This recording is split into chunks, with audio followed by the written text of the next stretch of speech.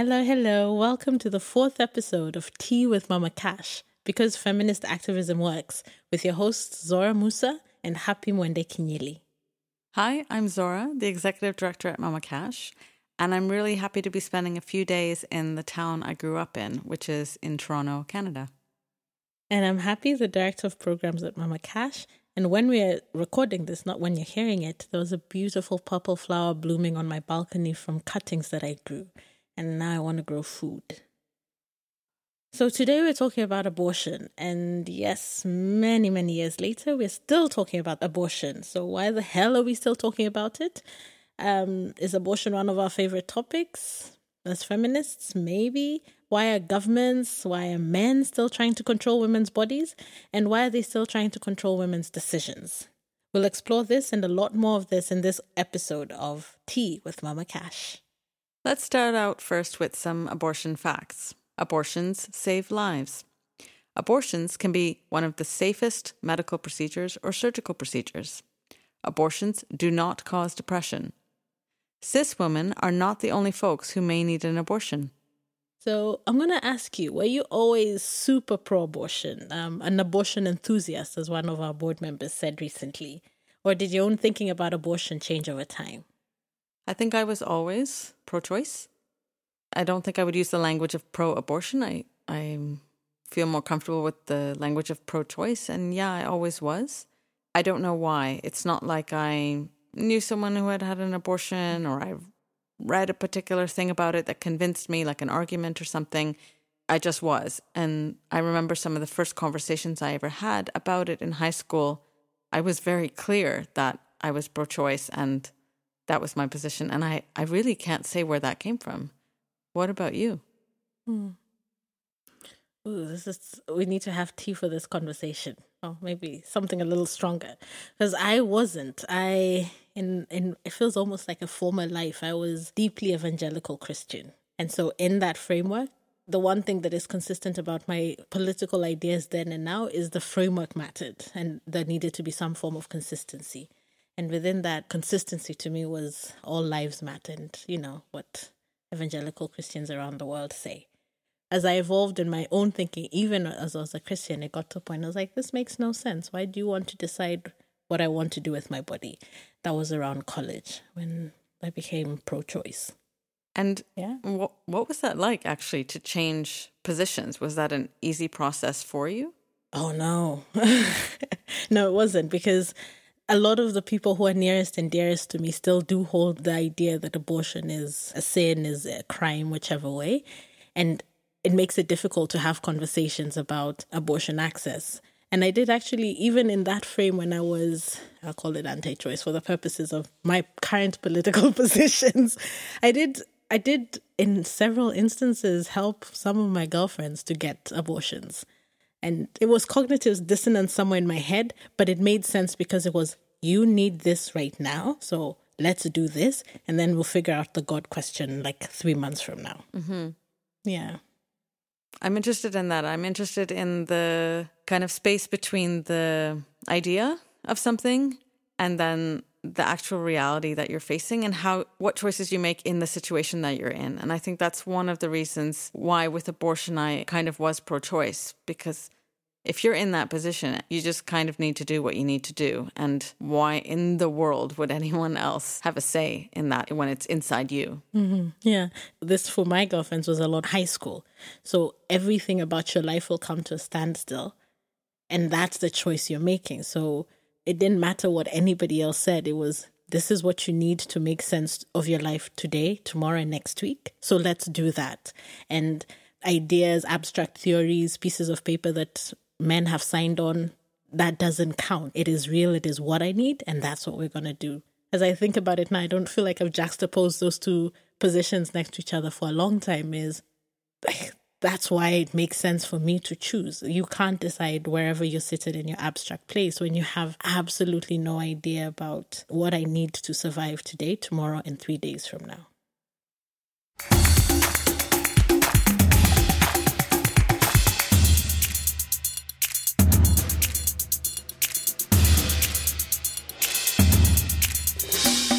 One of the reasons we wanted to talk about abortion on Tea with Mama Cash when we were deciding what topics to talk about next was that right now when we're recording, we've just had two really significant developments in the fight for access to abortion around the world. One was, in June, Argentina's Congressional Lower House voted to legalize abortion in the first 14 weeks of pregnancy. And in May, Ireland voted by popular referendum to legalize abortion up to 12 weeks, with over 66% actually of voters in favour.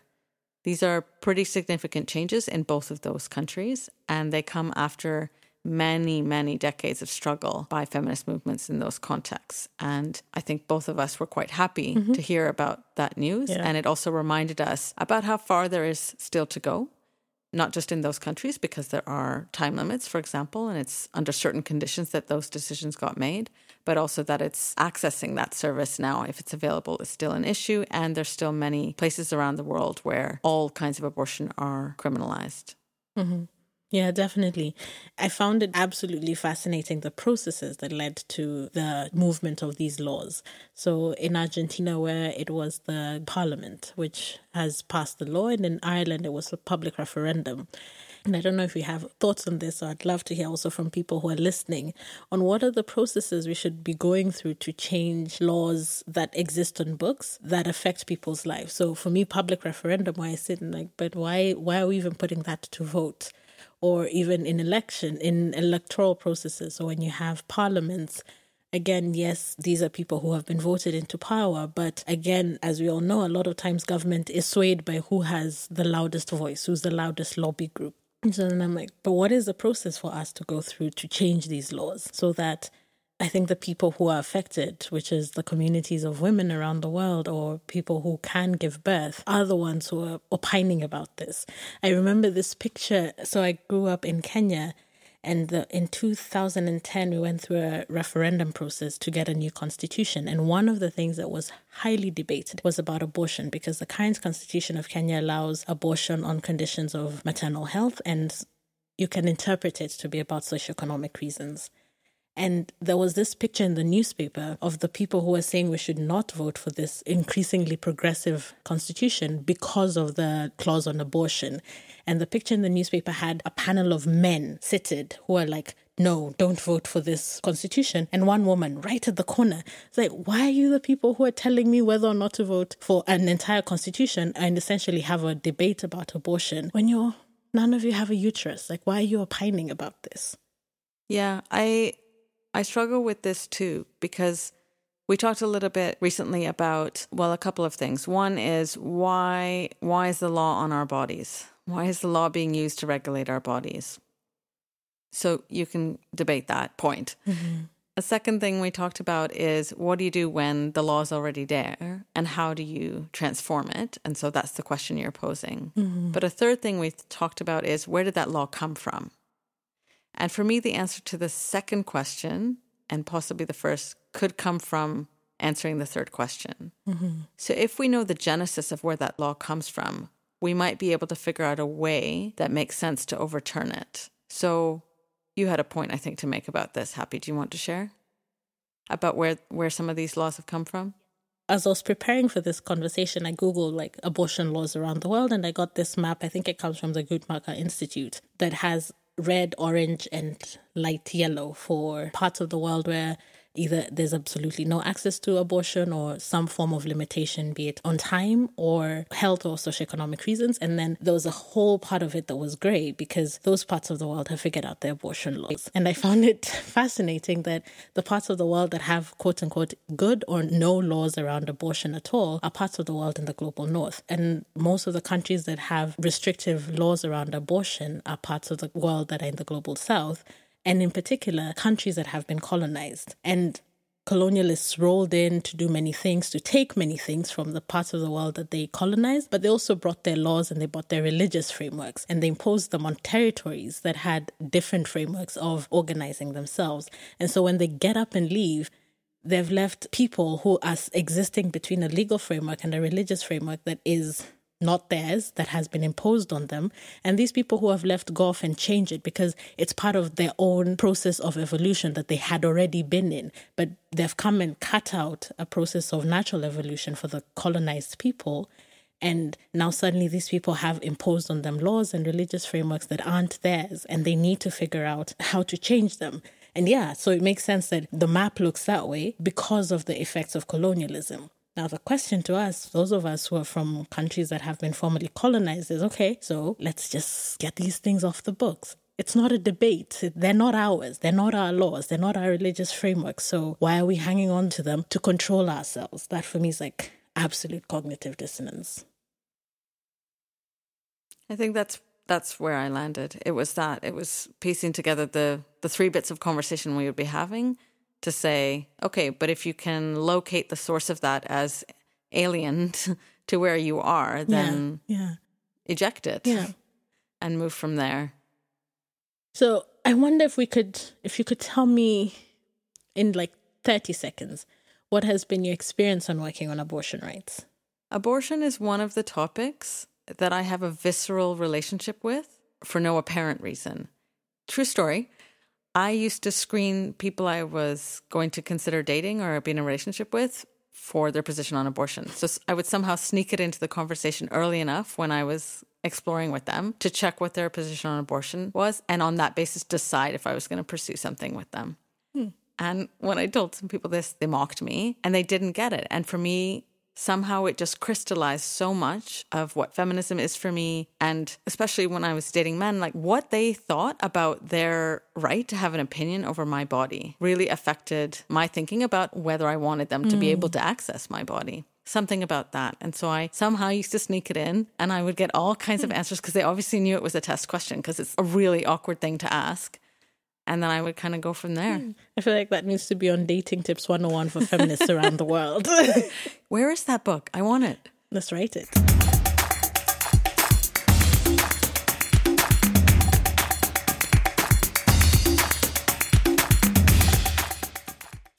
Happy, you started your work at Mama Cash, leading our programmatic work on body issues, a portfolio we called Body, which included reproductive justice, still does. It's one of our most important portfolios in that it's been with us some of the longest time. It's been with Mama Cash since the beginning. I thought you were going to say it's because I worked on it, but okay. Also, what's your take on abortion and Mama Cash's work on it right now? So the thing, as I was prepping for this, I looked through the groups of our grantee partners who work on abortion rights explicitly, or even those that frame it within reproductive justice. And the one thing that was common for all of them was they all said how we cannot publicly name them that they do work on abortion rights. We can name them as working on reproductive justice or women's health, but if we said that they work on abortion rights, that would put them at threat in their country and in their contexts, which just highlights how abortion continues to be that highly stigmatizing and cause for violence for women around the world when they're just saying, I want to decide what I want to do with my body.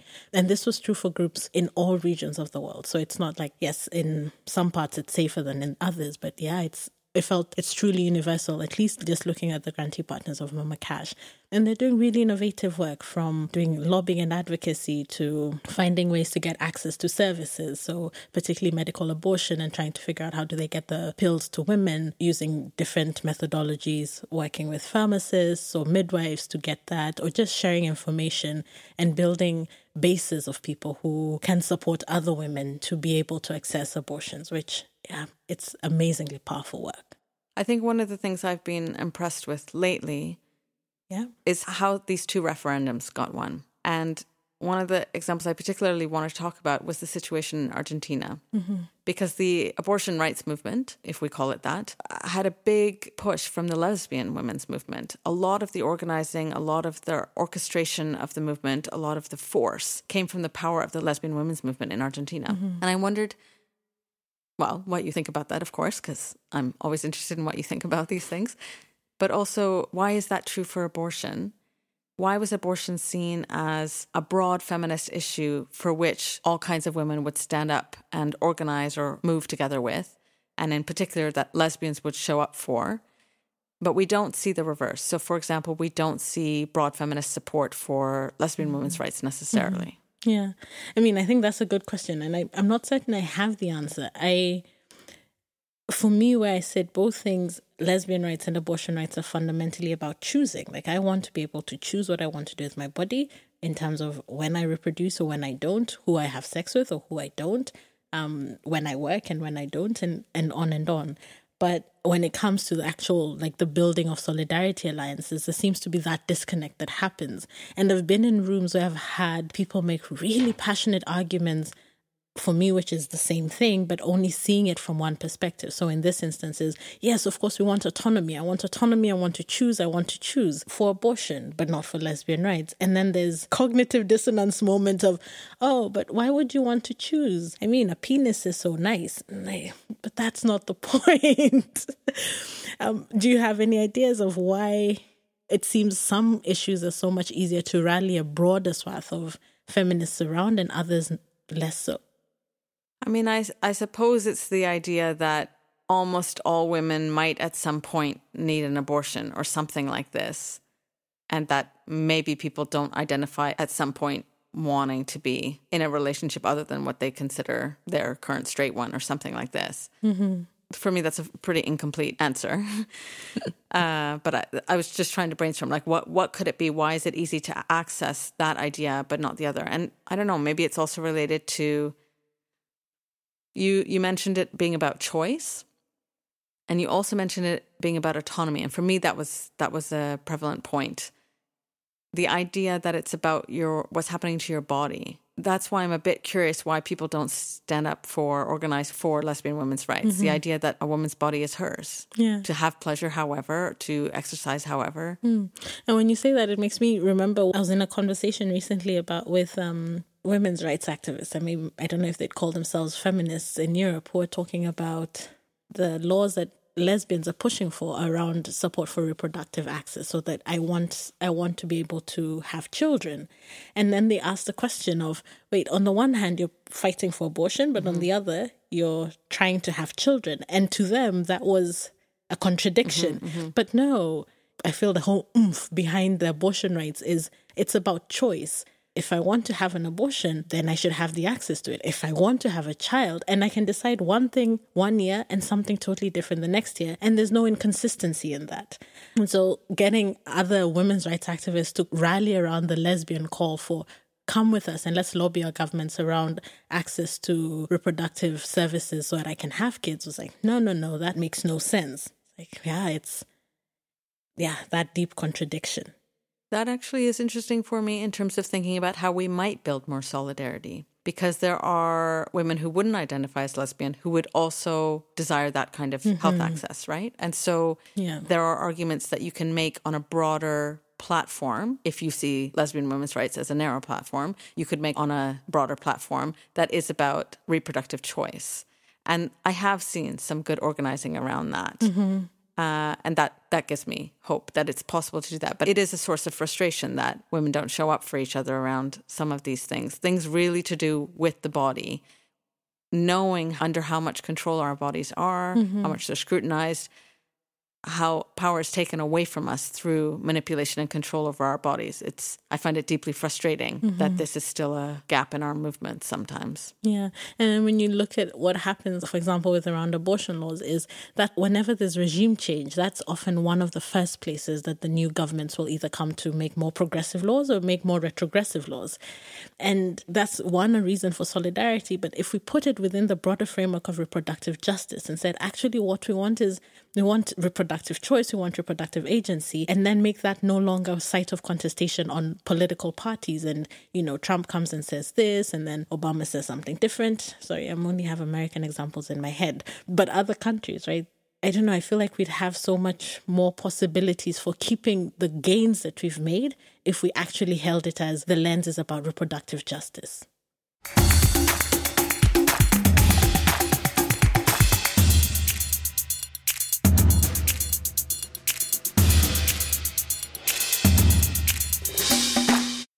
Happy, we were just talking about how abortion is used as a kind of political football and how annoying that is.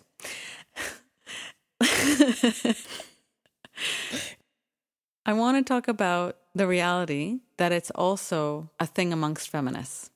I had experiences where I'm with other feminists and I've assumed we have a common understanding about abortion and the right to choose.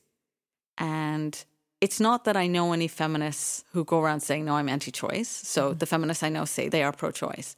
But their understanding of pro-choice and my understanding of pro-choice are two different things. And in particular, some of the conversations I have been around time limits. So people are okay with abortion as long as it's up to a certain number of weeks, for example. And I know in the broader population, I know there's a world outside of feminist circles, I've heard. In the broader population, the debates that do happen, including in these referendums, are about these time limits. But there are other elements of limitation or control. So, for example, people are okay with a woman having a right to an abortion if she's been raped or if her life is at risk. And I want us to explore that a little bit. What do we think about this idea of a woman's right to choose under certain conditions or placing limitations on the level of autonomy a woman should have over her own body? For me, abortion is, you choose up until you choose, right? There's no end point of choice.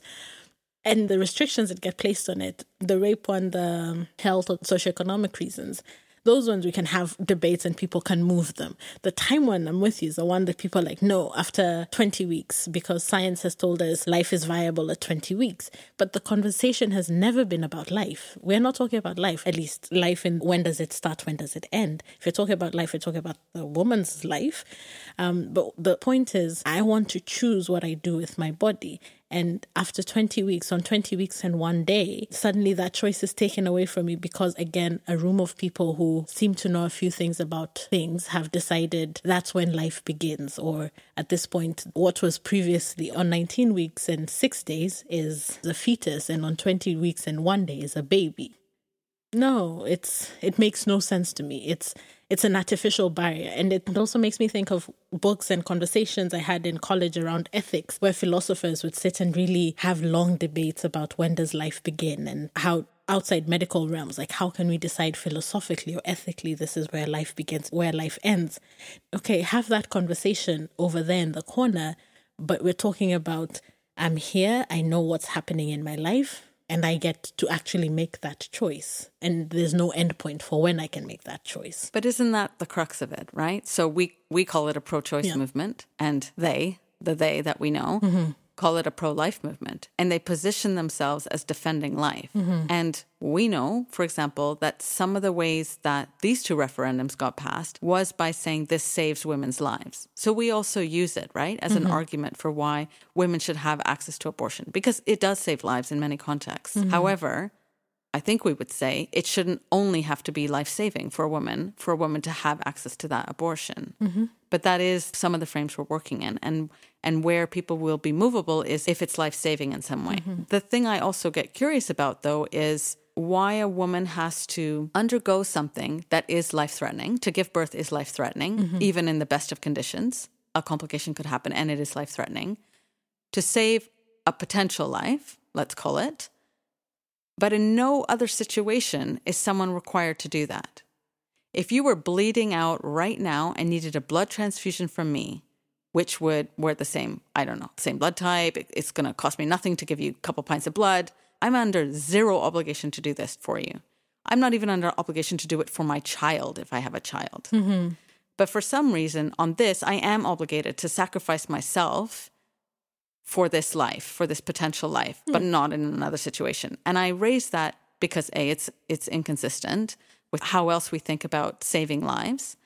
I also raise it because the conditions under which we place women to access that abortion in many contexts are set up as if it's a great moral dilemma. And this debate, right? Even where is life beginning and what are we doing and are we... Yeah, it's positioned as a moral dilemma. However, the actual procedures that you need to undergo are pretty standard. They aren't very complicated. They're easy to get done. It doesn't take a long recovery period, nothing.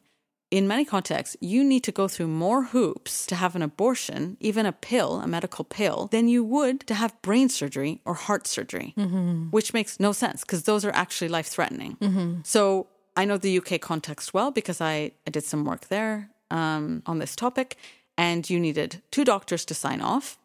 I don't know now where it's at, but at one point they were talking about needing mandatory counseling. Oh, wow. A waiting period. Whereas if you needed heart surgery or brain surgery, you could rock up or however and have that happen and not need to clear it with anyone else, not need to have a big discussion with anyone else about it, not need to give or receive anything from any other family member or anybody related to you in any way. It was entirely your choice. Yeah. My brain is absorbing it. I'm enjoying what you're saying. And also at the same time, it makes me think of, to me, one of the oldest arguments around and at the point of conversion that converted me was talking about why are we so busy trying to save this potential life when there's lives that we're willy-nilly letting to die and to go and it doesn't matter. So again, going back to that map that I talked about, where in those parts of the world where Black and brown people live, those Black and brown people are dying because of the choices that have been made by their states, by other states, by international bodies. And we're not rallying around that. It's just become, it's that thing that happens. But if we talk about saving this potential life, everybody will come out to the streets and be like, no, we need to protect this potential life.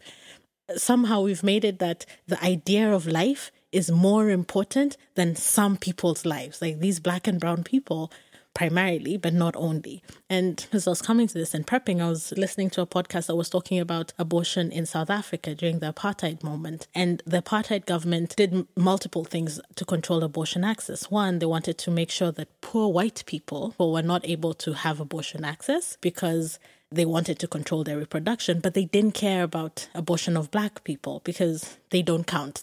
Who they birth and who they birth and who they are themselves is not life. And they had long conversations about, again, the potential life of white people, which is more important than the Black people that they're killing. Yeah, I just get frustrated and throw my hands up and unable to complete sentences because it's absolutely ridiculous to me.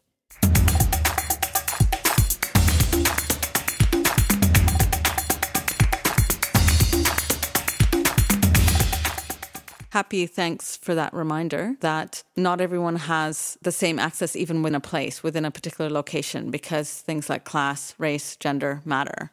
So, for example, something could be legal and not everyone have access to it because they can't afford to get there. But equally, just because something's illegal doesn't mean some people aren't able to avail themselves. And I think about that in particular because that could be a reason why some women don't mobilize for access to abortion. If middle-class women in the context of an illegal situation where abortion is illegal can still get access to what they need, they may not be moved to agitate for it to be changed under the law.